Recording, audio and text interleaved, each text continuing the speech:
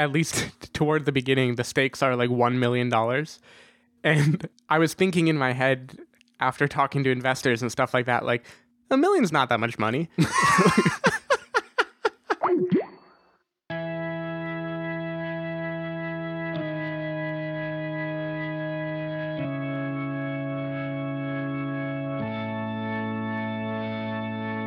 Taxi driver. Hello, everybody, and welcome to the Spoiler Warning Podcast. This is review number 349 with our review of Focus. I'm Christopher Schnese. I'm Carson Patrick. And I'm Stephen Miller. And if you're joining us for the first time, the Spoiler Warning Podcast is a weekly film review program. Each week on the show, we're going to dive in, debate, discuss, and argue over the latest film releases coming to a theater near you. This week, we are talking about Focus. How you doing today, Carson? Oh, that's right. Carson's not here today. We tricked you guys. We conned you with our mad con artist skills. We misdirected you. That's why you got to focus. Your eyes were on us. Carson was way off in Irvine. Yep, totally out of here. I put my hand on your thigh, and it makes you think about your shoulder, and then you don't know what I'm going to steal. You've always been an easy... What is the word? An easy let? An easy get? Mark? I don't think it's Mark. There's a word she uses for a while. I thought she was saying like an easy lay, but that's not what she's saying. That's a different movie. Yeah. Yeah. No. Well, Mark is like a person that you're running the entire con on. Are you talking about just like when you lift something off somebody? Like an easy lift. Yeah, that's what it is. Okay. Yes. Yoinking something from somebody's person. Yeah, they needed more onomatopoeias like that. You've always been an easy yoink. That's my preferred nomenclature for jacking something from somebody. Yeah, better than jacking, for sure. This movie could have used a little more lighthearted noises like that. Could have used a little more yoink and a little less jacking. Yeah, too much jack, not enough yoink. Little less Appletinis. Yep. But so what do you like? For me, I just saw the trailer for this film the first time like a few weeks back, and this hasn't really, like, I didn't even know it was coming out this week when Carson was like, "So we doing Focus this week?" Mm-hmm. What has been your what has been your perception of this film Focus? Yeah, I mean, it first came into focus about a month or two ago. I remember seeing the trailer occasionally, like. The name never stood out at me, so I just knew there is a Will Smith thing coming out at some point. And my recollection is that they did a good job with the trailer, like stylizing it, making it seem like it'd be a fun, kind of like Ocean's 11-y type movie where like you're watching watching the big con develop and people, walking around set to music, confidently wearing suits and stuff. I don't know. little slow motion walking. Yeah, exactly. It seemed like it had that kind of fun, which, I mean, I love those kind of movies. Like, I have so much fun with them, even if I think movies like The Italian Job or something haven't aged that well. They are always fun to watch for me. I mean, I just know the moment it starts that I'm going to sit in for 2 hours and watch crazy shit happen. Yeah, like a classic heist film where a crew of people are going to get together, like scout out a job, plan it, get ready for it, do it. Something's going to go wrong, and then they're going to have to run, and then one of their people is going to be like in on the deal or some sort of like whatever the word is. What's the other, not backstab, but double cross. Yeah. Yeah, so I eat that shit up. I don't necessarily watch a trailer about it and think this movie will be great, but it's one of those things that I'm pretty confident I'm not going to be pissed off that I had to sit through. Yeah. Unless they really falter. So it was on my radar. And then in the last week, I saw people starting to tweet about like getting ready to review Focus, getting ready to watch Focus. And I was thinking, like, what is Focus, this movie that we're all going to do? And then I saw the trailer and it was like, oh yeah, Will Smith. Should be okay. Yeah, hopefully it's better than After Earth. Was that your thought? Yeah. Well, he can only go up from that. Yeah. First thought was, I hope this is better than After Earth. Second thought was, his damn son better not be in this damn movie. Even if it isn't good, he'll redeem himself next week with The Pursuit of Chappiness. Is that the joke you were waiting for? That's the joke I was waiting for. Worth it. Totally worth it. Jaden Smith actually is inside the robot in that movie. Oh, that is awesome. I appreciate it. You get a You're welcome. clap emoji or something from me. Anyways, I don't know where to go from there. Nope. That was all I had. Pursuit of Chappiness. We will see you guys next week. I'll try to use the joke again next week, too, for the chappy people. You're like, this movie really needed a Will Smith in here. Yeah. And you're going to need to pretend to laugh all over again. Well, I assume there'll be a scene where Chappie is sitting on a bathroom floor holding his foot up against a door trying to stop somebody from getting in while he, like, nestles his baby robot underneath his arm. Yeah, I think so. I think I saw it in the trailer, actually. Yeah. Anyways, so yeah, Focus. Yeah, should we just get into this episode? Yeah, we might as well. All right, well, we're going to take a second to compose ourselves while you focus on the trailer, and then we will be right back. So what now? Can I walk you somewhere? I'm staying here, upstairs. Oh, really? Oh my god, it's my husband. Whoa! Give me one reason why I shouldn't do it. I'm drawing a blank. What? He's on to us. First of all, you gotta wait till she gets my pants off. And then you gotta give me a chance to run. That's how you get the money. Never drop the con. Die with the lie. And why'd you come up here? Professional curiosity. And I like boobs. You know, I figured it was a win-win. I've been in this game for a really long time. I had what I needed. And then the girl walked in. I know you're doing something big. I want in. Can we skip the part where I lead you to believe there's some earth-shattering hump in the works? There's no earth-shattering hump in the works? No. I don't even get thinly veiled allure. No. That's all my favorite shit. I'm sorry. I can't stand it. So what about the big con? You mean the one where we make so much money we all retire? 'Cause you're running around. You see, there's a science to getting people to trust you. Do we have a deal? Yes, we have a deal. You're my You know, maybe the roofie's talking, but this was really fun. You better stop the things you do. It's all about emotion, connection. What makes you think you can trust her? I can't lie. There's no room for heart in this game. It'll get you killed. Let's play. This is a man's world. Are you working an I angle? wouldn't trust him if I were you. But I should trust you. This is a man's world. You got a problem. I am going to kill you. Kill me later. But it wouldn't be nothing. You lost everyone's money, my money. Wow. Without a woman or This is your mess. I think you're losing it. I cannot believe you lied to me. You can't believe I lied? Can't Oh, believe that's so rich from you. That's what you wanna say to me? because you're always lying, Nikki, and now we're dead.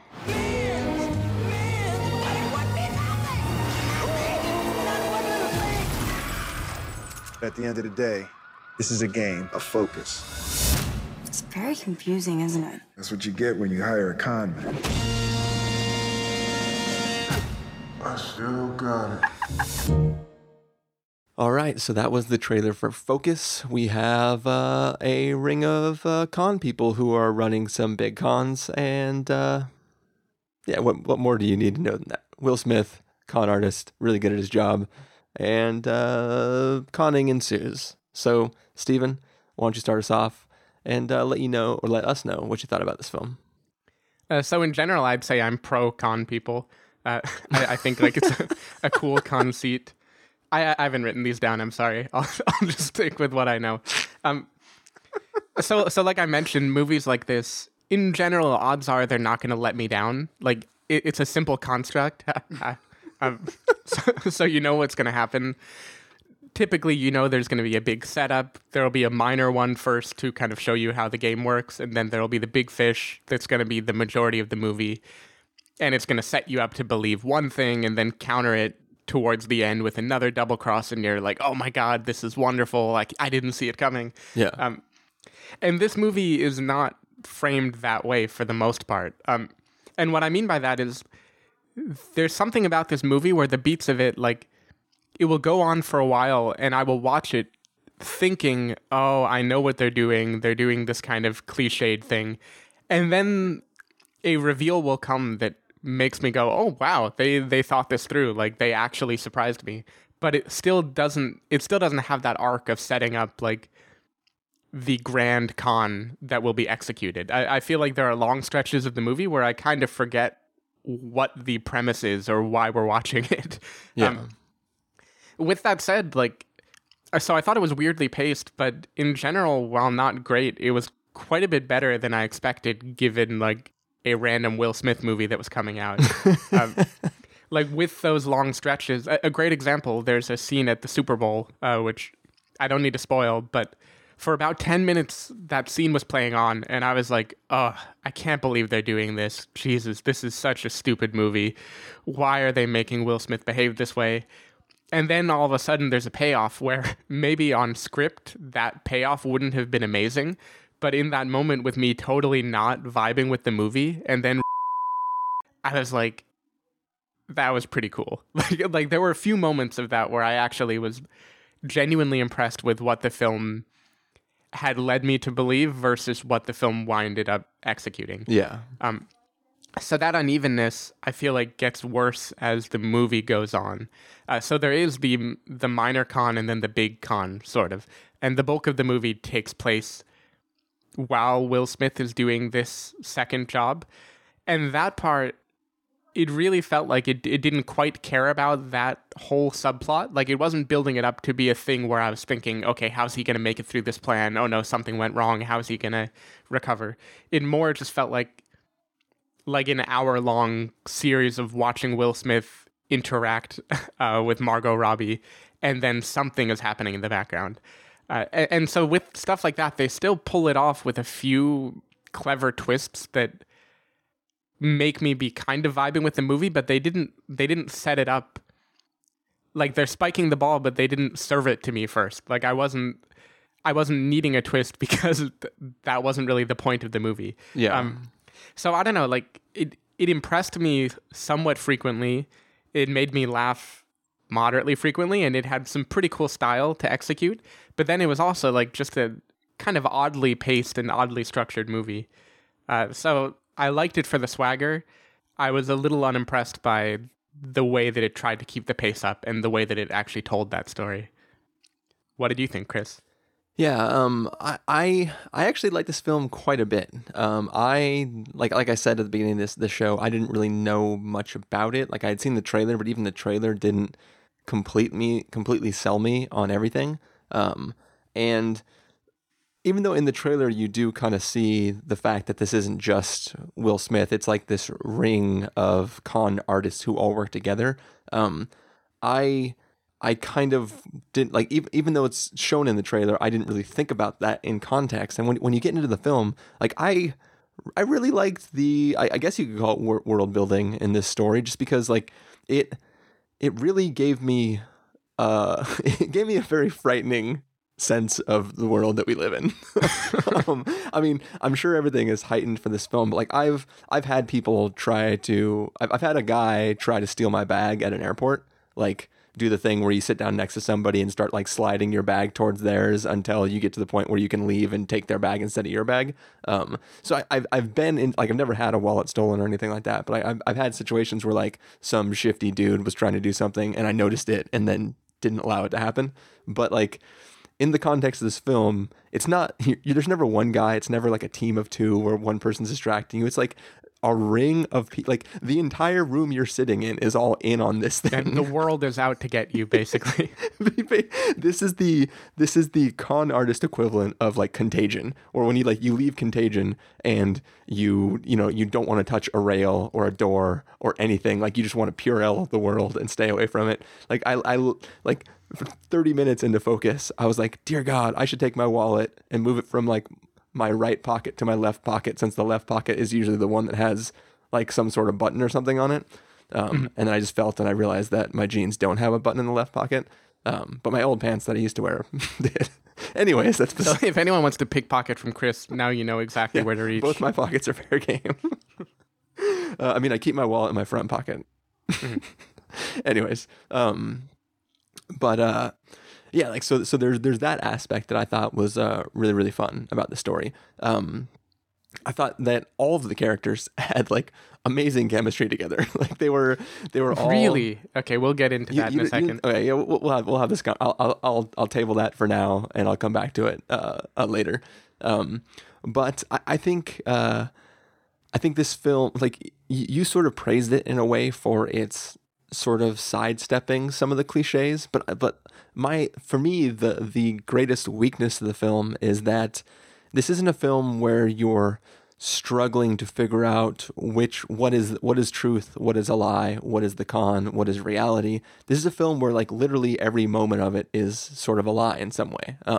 And I think that like that is maybe not the most successful way to handle this type of story, because like I got lie fatigue during the course of the film. I actually want to have a really short spoiler segment at the end to talk about specifically the I guess you can call it the climax of the film, because there are the context for which things are playing out. Like the film characters are saying one thing, and whether or not that thing is true, I don't know what the film is trying to communicate, because there's what's being said, there's what the characters listening to it could interpret that to mean, there's what those words, what bearing they might or might not have on the story as a whole, and then there's like something else about it too, where it's like I could like whether or not the words are true has no bearing on the outcome of that scene. So why are we sitting in that scene? Like, and I think that's part of what I was getting to is it had clever twists, and it was kind of written in such a way that I couldn't predict what was going to happen, with the exception of like one of the very final reveals was pretty easy to predict once a certain thing happens. Yeah. But for the most part, I couldn't predict it. But a lot of the things that it was being unpredictable with were kind of inconsequential to the story that they had set up. Yeah. Or at least it was not like the focus of the story. True. That was unintentional. Is that why you paused afterwards? Oh, I had to pause to recognize the unintentional. Anyways, but yeah. So for me, like it's weird because it sort of, it literally blurs that line between like a clever decision to go down or also like a negative. Like I can't tell whether it helped or hindered my appreciation for it. I just feel like at some point, like I kind of got wrapped up in the story between our two leads, but that story doesn't really have any true consequence in the narrative of the cons that are being laid out, even though theoretically those characters do care about it. Mm-hmm. So it's hard for me to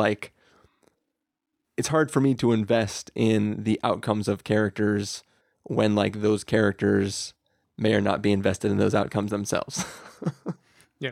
I don't know. It's hard for me to figure out how to say it without like specifically going into that scene in detail, which we can do at the end. But yeah, in general though, I really liked it. I think you were talking about the pacing being a little weird, and in a way I kind of liked it because it felt very episodic to me. Like there's like, instead of being just that there were like a literal 3 acts, there were sort of like 3 jobs that were actually separated by spans of time. Mm-hmm. And it's like, this is the first section where we're literally doing this one thing. Now we're just going to smash cut to a time in the future, and we can catch up with those characters in a moment, but here's what the current play is. And then like more stuff gets tacked up on top of that, and then we watch sort of the end of the film.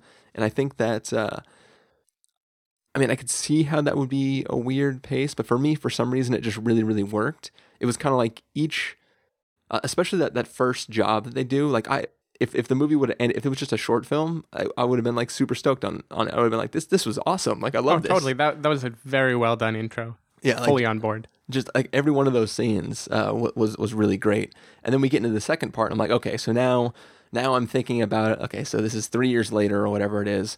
We're watching this thing.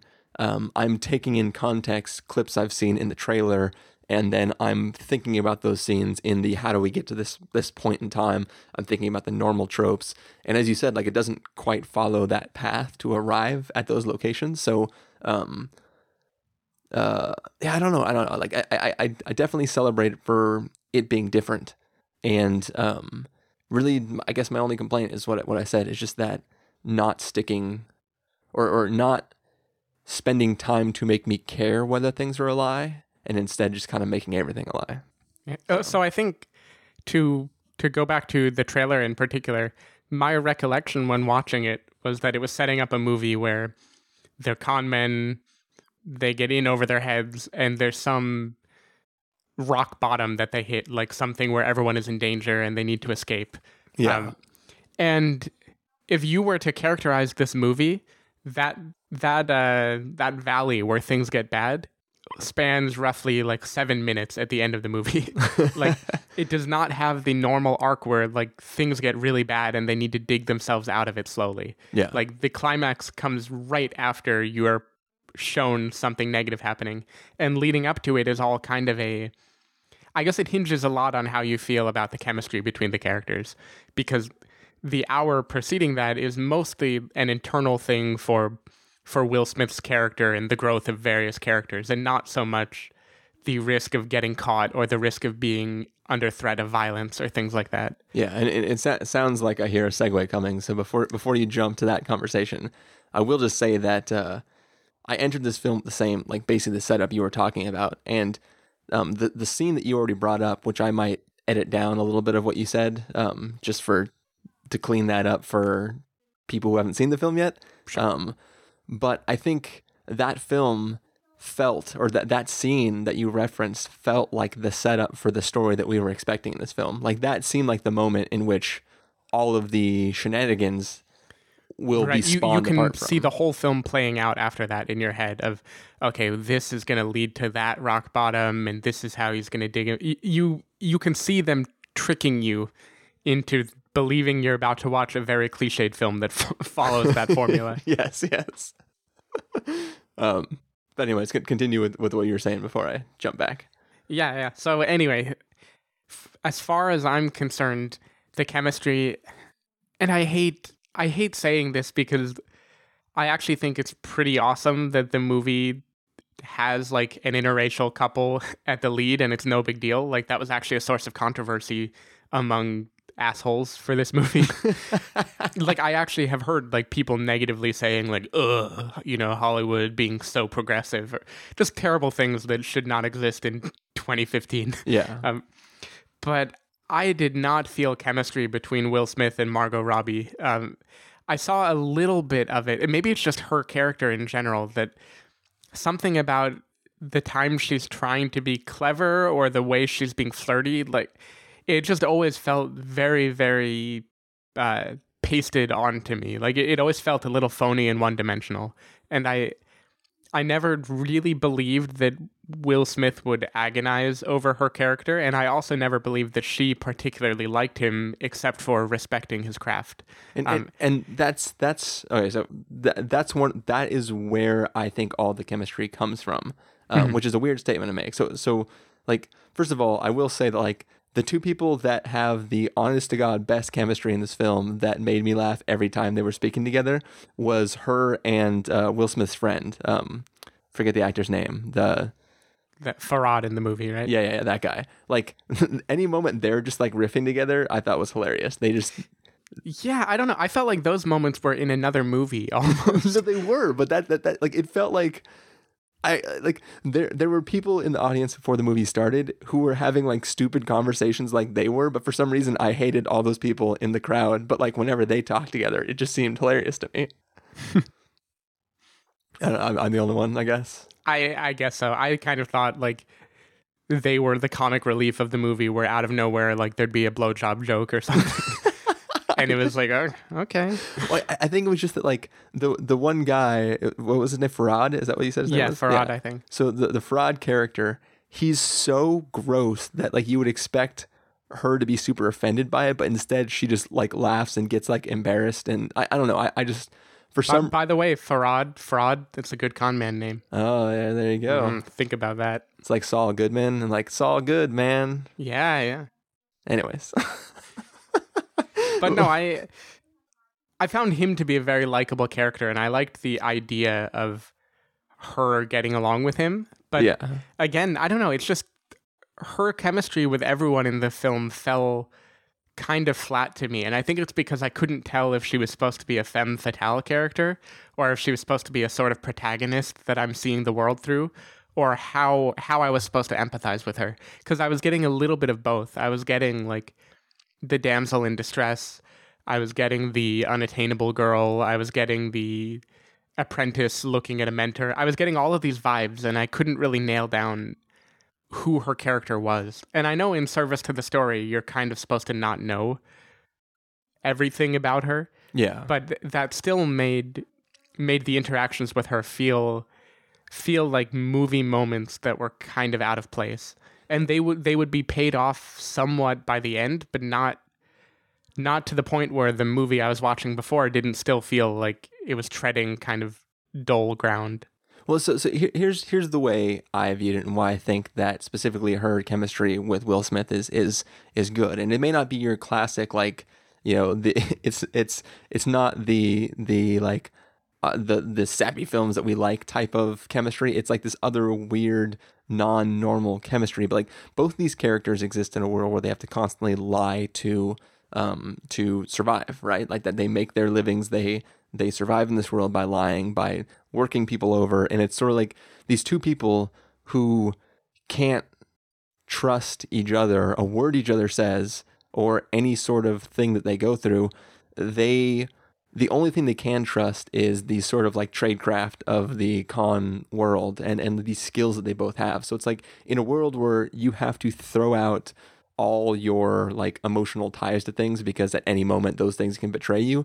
The fact that they are like, you know, finding love in this weird world is like, I don't know, to me, it felt interesting because I could see their allure to each other without like one of them feeling constantly being screwed over at every moment. Like rather than seeing one of them as like this villain who's totally just trying to con the other one or lie to them or every word is just false, like they are connecting outside of the context of just those like fake promises or the words they're using with each other. Like they are literally just purely like enjoying what they're doing, celebrating the achievements that they're doing together, and then, you know, having plain flirting with each other. Like it wasn't about promises they were making each other. It wasn't about rescuing each other from something. It wasn't about escaping the world like that they're in together.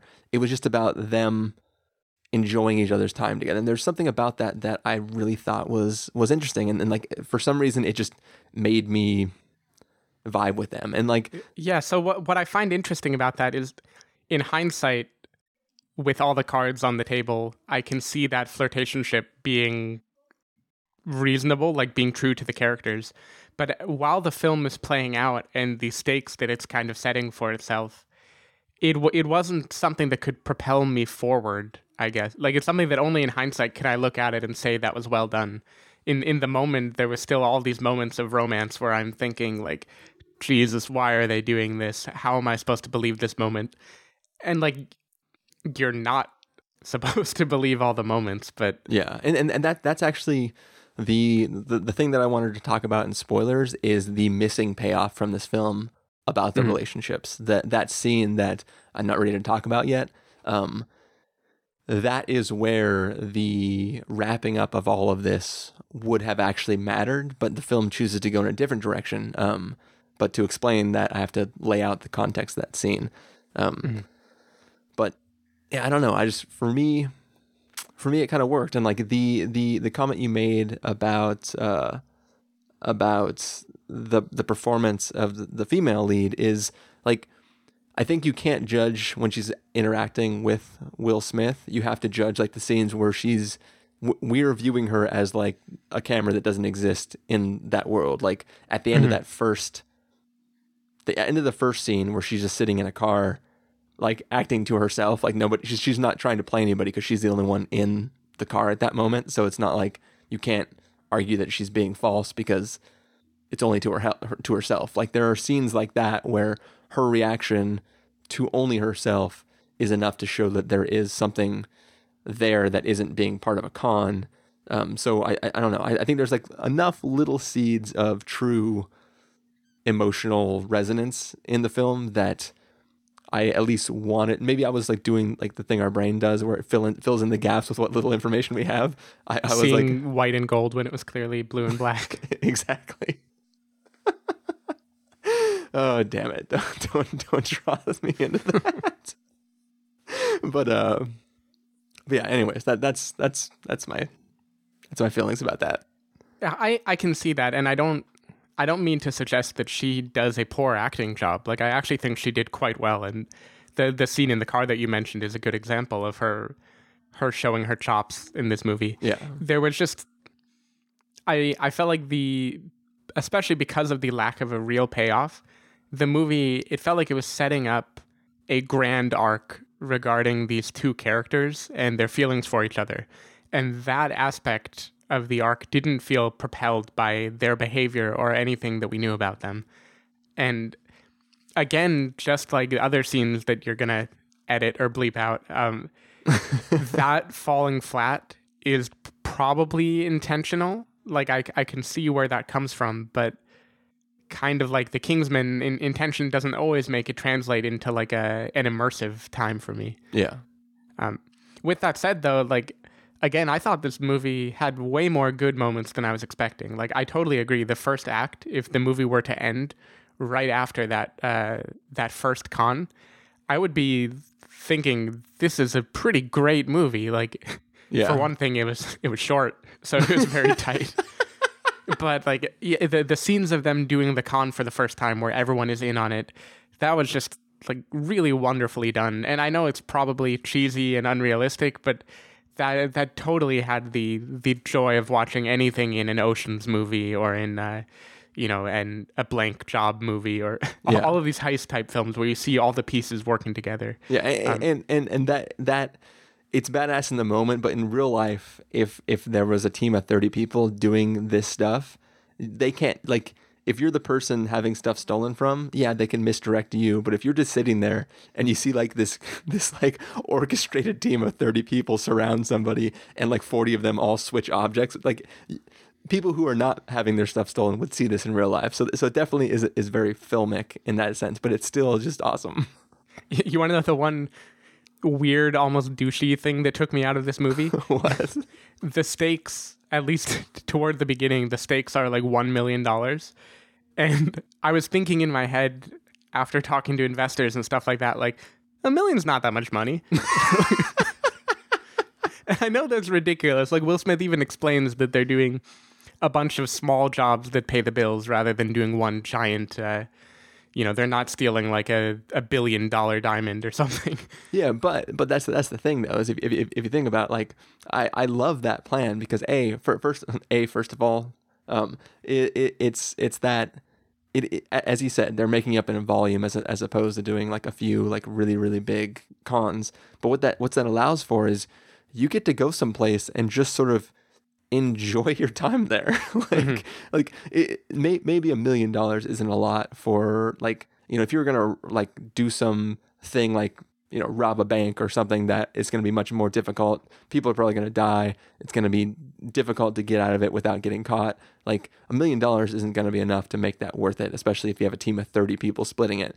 But if you were literally just hanging out at a place that you kind of want to hang out at, and you're able to like snag $1 million over the course of a weekend or whatever it is, like I think that's pretty good, especially considering you could do one of those a month. I fully believe it being a great gig. It's more when it tries to portray the stakes of possibly losing that as being harrowing. Yeah. That I was a little taken out of the moment because I was like, oh, I know some people at Google make more than that. but it was also not Will Smith that was worried about those stakes. That's true. So it was the newest recruit was the one that was talking about, like, that's 1 point whatever $1 million, like that's my money too. Like, so I think that your people are safer. like you're right. Yeah. minor aside, that isn't actually a criticism of the movie. I just was realizing how douchey I've become that was something I was thinking about. Exactly. You wanted people to know that $1 million, not so much. I just wanted them to know that, I've transcended money now. I was just rereading comments on our site, on our podcast page in iTunes, hoping that somebody actually gave us a beer to drink. Of course, nobody did. But I found the one comment where somebody called you pretentious. Yep. I hope they're still listening. I hope they are. I'm really sorry. I'm right there with you. Ryoku, is that the one? I don't remember. I'm right there with you, buddy. I feel the same. Well, you're not right there with him. You're probably like several floors above him, but Oh yeah, you know, yeah. sipping scotch Mad Men style and You would slapping never secretaries on the ass. you would never be right there with him, but Oh, you no, know, no. but you might visit, have somebody take you by in a limo or something. Anyways, should we get to our verdicts then, so that we can talk about this last scene? Yeah, I mean, I wonder what Carson would think of this, but unfortunately he's not here, so we'll never know. We should check in with Carson real fast, though. Well, there isn't a whole lot to say about Focus other than it's slick but empty. I enjoyed writer-directors Glenn Ficarra and John Requa's previous films, Crazy Stupid Love and I Love You, Philip Morris, but this movie has about 2 good scenes and that's it. I mean, as far as con movies go, there's a plethora of other better films than this.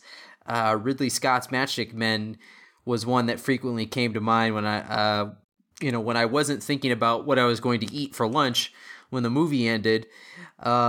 We've got nice looking movie stars, Will Smith and Margot Robbie, paired up with marginal chemistry. And the opening sequences are somewhat made better by their presence, but it's all rather banal stuff. I mean, we've got Big Willie's master con man teaching newbie Robbie the fundamentals of a con is to focus. What? No way. And so the aforementioned 2 scenes I liked were in the first part of the film. One was the montage where their crew is working together to pickpocket unsuspecting tourists in New Orleans. That scene is nicely shot and it's fun. But 2, the big scene where Smith and Robbie make bets with Dr. Wu from Jurassic Park at the Super Bowl, that's hands down the best scene of the whole movie, by far. And after that, the movie flash forwards 3 years and it's all downhill from there. This is where I got really bored and started thinking of lunch and Nick Cage yelling, Bullshit, man! Prefects! At a poor pharmacist. Focus could have used a dose of Cage energy. I mean, Smith is literally playing a character who acts in his nickname Mello. I mean, that's lame. Why? Why hire Big Willie when he's just going to be subdued? I mean, he's fine in the role, but that extra jolt of Will Smith energy is what this needed. It's just boring. And I've seen a lot of people say that this is a step in the right direction for Smith after Earth, but I disagree. I think After Earth was bad, sure, but it was memorably bad and strange, and I'd much rather see memorably bad and strange over something predictable and bland, especially if Big Willie talked in that accent. I mean, can you imagine if he did the After Earth accent for this movie? He'd be like, fear is a choice, and you must focus. I don't know. That's all I got, but I think that would have been a lot more entertaining. So, Focus, I'm going to give a pass with caveat. Yeah, there's a lot better things out there than this movie. So, yep, that's all. All right, so that's what Carson thought about the film. I either agree with him or disagree. And I'm probably in between. That's usually how it goes in the show. But thank you for letting us drop that clip in, Carson. And he's not in the bathroom, by the way. No, not this week. No, we just had a snafu as far as scheduling went. So no worries there. So anyways, ready to get to our verdict, Stephen? Yeah, I'm ready. All right. If you're going to give this a must-see, recommend with a caveat, wait for rental, pass with a caveat, or must avoid, what would you give it? So I've been thinking about, this is one of those things that is teetering for me between a recommend with a caveat and a strong rental, in that it was a solid film. I have a lot of trouble thinking someone's going to really not like it, but I also see enough flaws with it and in the pacing that I can't I can't fully champion it. But I'm in a good mood today. I'm going to give it a recommend with a caveat. I think it did lack a little bit of focus, unfortunately, occasionally. And I also thought it was a little overexposed. Like, it showed too much of its hands, too many of its hands too often. Like, it told us things that we didn't need to know just for the wow factor. Yeah. But with that said, it really was a very stylish, fun film to watch. And it had that kind of like confidence that I think people strive to have more when they have a movie like this. But I don't know, Will Smith still has it. Like, Will Smith, he still can convince me that he is a brilliant, conniving, charismatic dude that you want to follow to the end of the earth. Not after Earth, just to the end of it. Just to the end of it. So yeah, it's a fun movie, a fluff movie. Like, I don't think I'm gonna remember it in a few months, but for a way to spend a couple hours, it's pretty solid. Yeah, I had an incredible time watching it. It's not really better than a recommend with a caveat. Like, I don't think it's gonna have staying power in the back of my head, but I will say that, like, if that first con alone was the pilot episode for a show, like, they would have me as a viewer for as long as that show can stay on the air, because I thought that was incredible fun. The whole film worked for me on the whole, even with my little bit of complaints. But it's one of those films where though I don't have any true negatives to like try to prevent somebody from seeing the film, I don't feel necessarily that like you're not missing anything if you don't see the film. But if you see it, as Steven said, like, I think you'd be hard pressed to not enjoy yourself during the film. So that's sort of how I feel about that.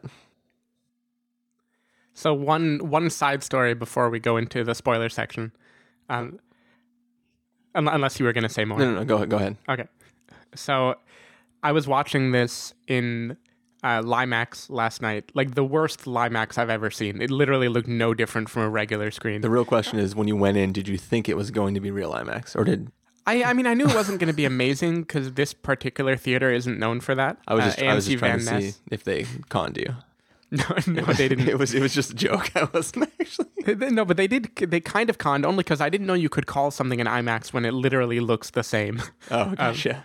But one thing about IMAX is you have reserved seating typically when you order. Okay. At least up around here. So I had reserved a seat, like, you know, my favorite seat in the center with the rail in front of you, but as far back as you can get. And there was like a crowd of old people, like 60 to 70, sitting there. And so I was nice. I sat in the sidelines instead. But then throughout the movie, whenever a con would happen, they would all just start laughing and loudly talking for 10 minutes of the movie.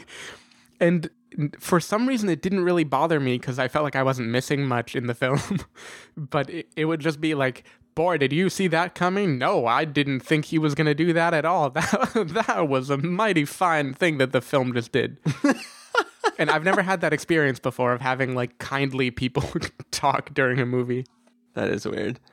I will say, just it's not along those same lines, but when the film was over, two separate people, both in the row behind me, like as the first credits start to appear, two people on either side, both earshot, like they went, "What? That's it?" Like, it was a complete story. Like, I get when things like the Hunger Games end and you're like, what? That's not even a full arc. Like, what the hell just happened? Like, when this film ends, like, first of all, it's not a short movie. Like, no. There's a lot that takes place. And, like, in order for them to do anything more than what they do at the point at which the credits start rolling, they'd have to set up a whole other thing. And, like, there's nowhere to go other than to start a brand new story after that. Maybe they were hoping for an epilogue where Will and Margot have a kid that they name Albus Severus Potter or whatever. 10 years later, I don't know. I have no idea what more you could want. I know what more you could want, but I don't know what more you would want to salvage at the very end of the movie. Yeah, like you can maybe have them walking into a place where they're going to start a bunch of new cons or something like that, and just like having Will say something cheeky about like, don't forget to focus or something like that. but like there's no continuation of the story that you could do in 2 minutes before you end the film. See, it should have ended with him being kind of like blurry, and the director is talking back and forth to him, and he's like, "Hey, man, remember to focus." If you think about it, in this movie, they trick people by forcing them to focus on the wrong thing. Yeah. And in Men in Black, he tricks people by exposing them to bright light. True. So there you go. That's right. You can cut that part out. It just the real truth, you know, in the film with so much lies, is that in both Men in Black and this movie, he makes this shit look good. Oh yeah. Anyways, let's wrap this up and then get to the spoilers. So, Steven, if people want to find you throughout the week, where can they do that? You can go to twitter.com/sdavidmiller, letterboxd.com/sdavidmiller, or sdavidmiller.com. People can find me at christopherinreallife.com or twitter.com/christopherirl. You can find the podcast over at thespoilerwarning.com, where you can get a bunch of the back episodes of the show. If you want to know when the episodes go live, you can follow us at twitter.com/spoilerwarning or facebook.com/thespoilerwarning. If you want to get a hold of us directly, you can send an email to fans@thespoilerwarning.com. You can use the contact form on our site, or you can leave us a voicemail at 760-575-4TSW. That's 760-575-4879. Music for this episode will come from something from the soundtrack to this film, or a song that played in one of the trailers if I can't find the soundtrack. And that music is playing now. It's going to fade up, and when it fades out, we're going to be in spoiler territory. We're going to talk about a scene towards the end of the film, so if you haven't seen it yet, you might want to avoid. You might want to just say goodbye now and see us next time. So thanks for joining me, Steven. Anytime. And thanks for joining us, Carson. You're not here. We'll see you guys next time.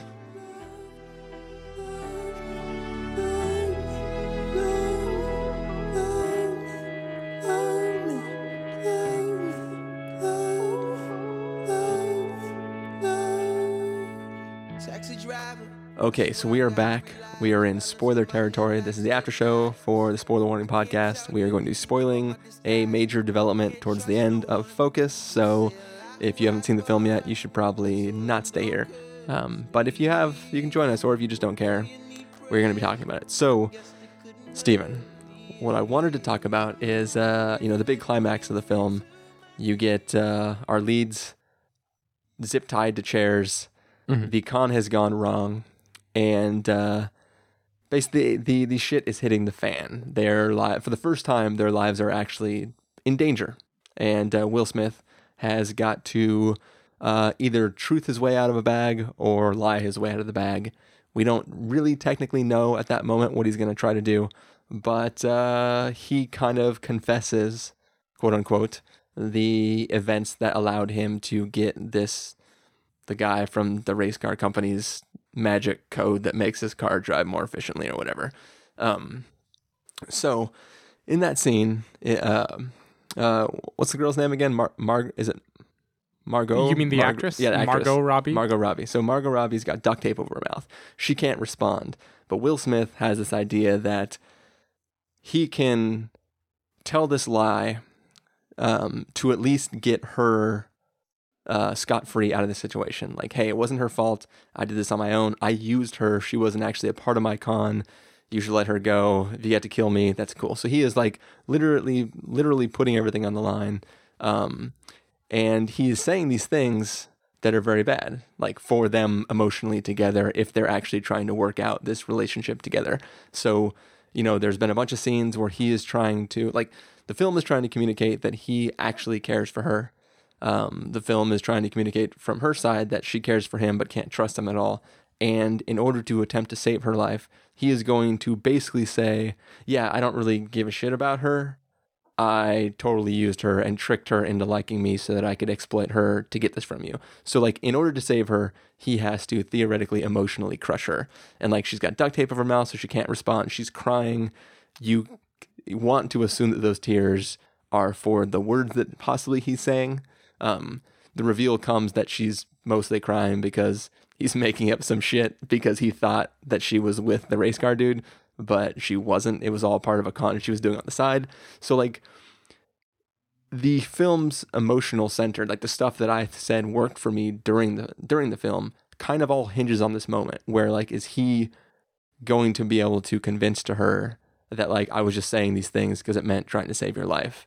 But, like, in my head at the time, I'm thinking, like, oh, damn, like, this is, like, that was his one chance to, like, win her back, and now he f***s it up because he's gonna be essentially saying that he doesn't care about her, blah, blah, blah. So I'm wrapped up in the emotional center of this scene. And then it turns out it's all a big con on the audience because they're going to do this big reveal, which basically nullifies any of the emotional aspect of that scene.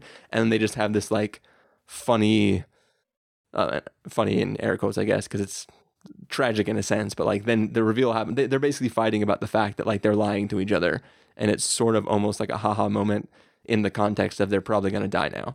It's like a Mr. and Mrs. Smith type thing. Yeah, exactly. So it's like, that is where, like, up until that moment, I would be, like, arguing, like, Stephen, like, how could you say there's no chemistry in this film? And then that sort of, like, deflates all of my arguments in a way, because those emotional beats hang on that. And that's the thing, is that scene in particular, so much about the reveals and the stakes that they set up, because they felt like double-crossing the audience like a third or fourth time. You know, there are a few things that happen in that scene. Like, he lays out his plan. She reveals that she wasn't actually with the guy. Then his dad steps in and shoots him. And, like, I think for most people, probably by the time he gets shot, everyone can already tell what that reveal is. And all of that just means that whole scene almost didn't matter. At least I don't understand what drove everyone to behave the way they did. And even throughout the movie before that, like, I think it wanted to have a sort of prestige type feeling where you look back at the movie and feel like this makes it all make more sense. And I don't know, there are a lot of character moments that don't make sense with that dynamic anymore. Well, but once again, this is the strength and the weakness of the film, because that scene is the equivalent to the Super Bowl scene, because she is the one who's not in on it. Like, the whole thing is sold by her reaction to things, because if she doesn't react properly, the whole veil of the lie comes down and, like, it'll be obvious what's going on. So it's like she is the one who's once again left out of the loop. She's not part of the inner circle, but she's being played. Well, I forget what he called, like, it's the white rabbit or white. What was it? It was something more effeminate than that, but I can't remember. Yeah, it was there was some, like, white pigeon, dove, white little dove. little white ducky. I don't know. Whatever he referred to her, that she was like, "What? I'm the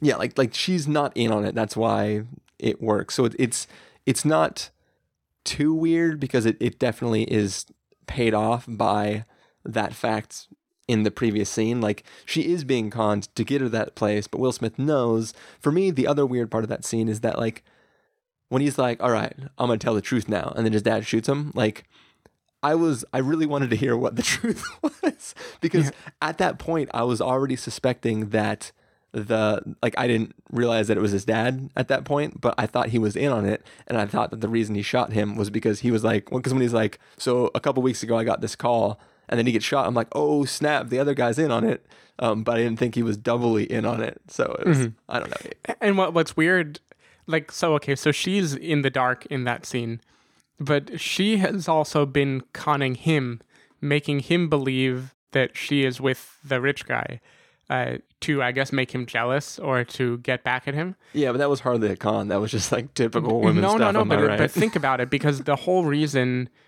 he gets caught in the end is because he waited in the hotel room way longer, because he thought this was his one chance to get her, like, to have her escape this guy. And at that point, she knows, like, he really likes her.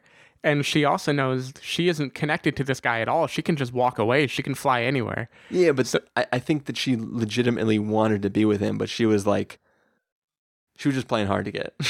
I guess. I just mean that final scene, like, the whole reason he gets caught is because he waited to rescue her, when she easily at that moment could have, like, I don't know. I guess she didn't know that he was on the verge of getting caught. But otherwise she could have easily just said, hey, by the way, let's meet in New York. Don't risk your life to wait up for me right now. Yeah. And I don't think that she knew that he had 20 million instead of 1 million in his car. It also retroactively makes the scene with his dad when she's hiding on the balcony or she's creeping around and his dad is trying to catch her. It makes that scene feel a little funny. Like I get that you can look at his assholeness again as being kind of teasing his son, but I don't know the level to which Will Smith is trying to hide him from seeing her. I don't understand why he's going to that length, because she isn't always watching. Like, this is just between the two of them for much of that scene. And there's all of these fake stakes of if he finds out she's there, then they're dead, that were a con on the audience. But I'm not sure that the characters make sense if you actually consider that that's what's happening in that moment. Yeah. I agree. I'm trying in my head, I'm like trying to rationalize it. Like, you weren't putting me on the spot, but I was like, no, I'm going to defend this somehow. Mm-hmm. And I'm trying to think, and there is some, because he's definitely, if they were meeting, you would think that they would be meeting to talk about the thing that they're doing together. But in the context, they're not. It's very adversarial. So, which is fine as a show for the audience and maybe as a show for her, but she is not around all the time, and the look in Will Smith's eyes, like, that isn't something she would be privy to, which makes it a little strange. I don't know. Unless it's literally like, because he does start by like saying like, you're not awake already, like what the hell is wrong with you? It could be literally a son trying to step to his father type, like, you're not my dad. Like, you know what I mean? Like, we are reading into it that he is just upset or whatever, but okay, so two more things. One, right. I'm not as cool as it was, even though it was kind of predictable. I'm not convinced that the dad needed to shoot Will Smith to get out of that scenario. Like, the dad is a trusted guy with a gun, and the three of them are on the verge of being caught by one person, like one rich dude. And you would think there would be so many ways to try to escalate the situation of saying, like, you know, shoot at Will Smith and then say, hey, get out of here, I got this, or something. Well, unless he's really trying to keep his cover for later in life, like 20 million euros isn't good enough. I think that what it all comes down to is, if he were just going to beat the shit out of Will Smith, the other guy would stick around.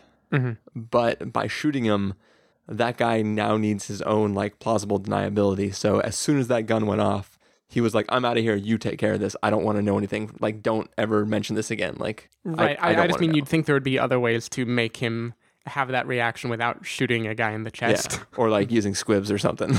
yeah, exactly. Like, if they were both in on it, then have a fake gun and then have Will Smith's reaction be fake. Well, that was the thing, is like when Margot Robbie's like on top of him, like, no, don't leave me again and stuff. I thought for sure he's like, all right, I won't. Like, I expected him to like just like get up all of a sudden and be like, okay, fine. But P.S. I love you. I didn't think it was real, even though the turn of the dad character in that moment and the voice he starts using was like, even if you saw it coming, it was still pretty fun to watch. Yeah, for sure. The other part. Oh yeah. So, what is the truth? Like, how did he actually get the data, or are we just not supposed to know? It was the dad, because the dad has been in with him the whole time. Okay. So I don't think there was anything like sleuthy that he did. I think the whole thing was just that like he had a guy on the inside. Mm-hmm. So. Yeah. Okay, that makes the dynamic of the scene make a little more sense, why the dad would have to shoot him first. Yeah, because like in context, if let's pretend that the initial lie that Will Smith is telling was the truth, and that there was some sort of, I mean, I don't think that you can just have a Wi-Fi card in a necklace that will just hack any device within Wi-Fi range. No, I was so hoping that wasn't true, because it's absurd science. Yeah, everybody knows. And there would be so many easier ways to do it than put it in her necklace. Yeah, everybody knows that it has to be a magnet that you stick to the outside of the tower. I mean, duh, come on. Simple television logic.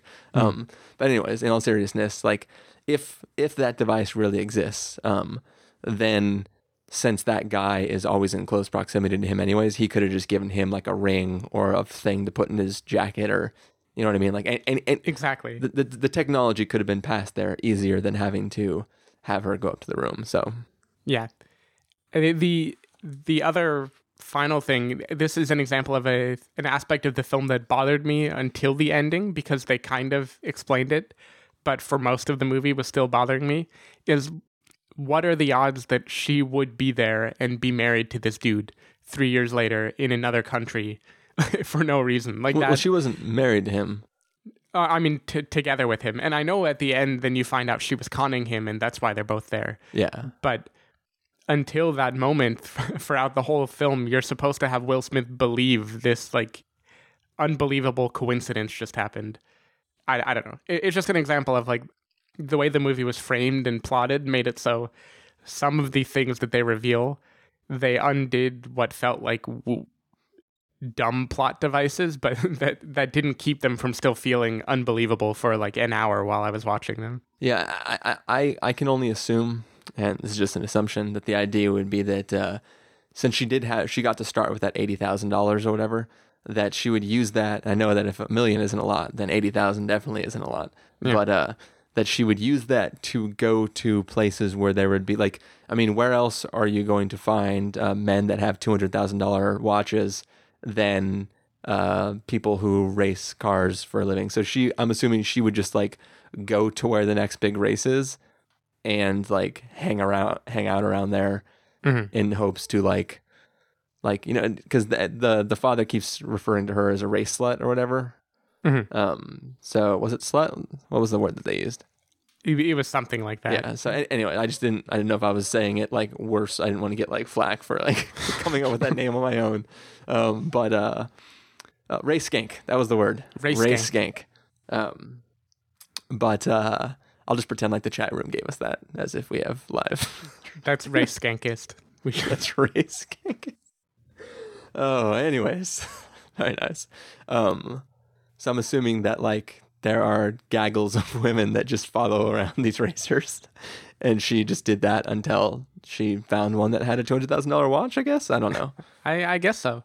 I don't. That seemed like the least of this film's cons. Yeah, I think the summary in general is that this one moment, which could only have been like a 5 to 10 minute scene, they cram so many reveals into it that I think your con fatigue is exactly right. It's like you get tired of being lied to so much.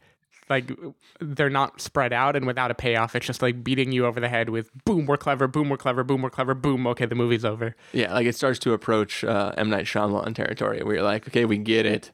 Yeah, we get it. Someone's actually dead, or you're so much better than we are. And especially like, because this is kind of a film, one of those films that pulls the trick on the audience that it is explaining to everyone.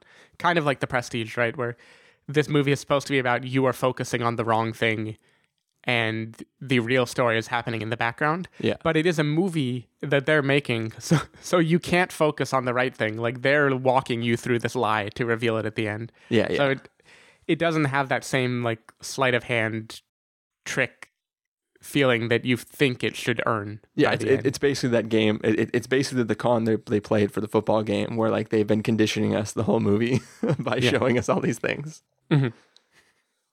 I did really like the reveal of that. Like, it was because like we said, not to extend this any longer than we have to, but like at that moment, I totally thought like he's gonna lose all the money.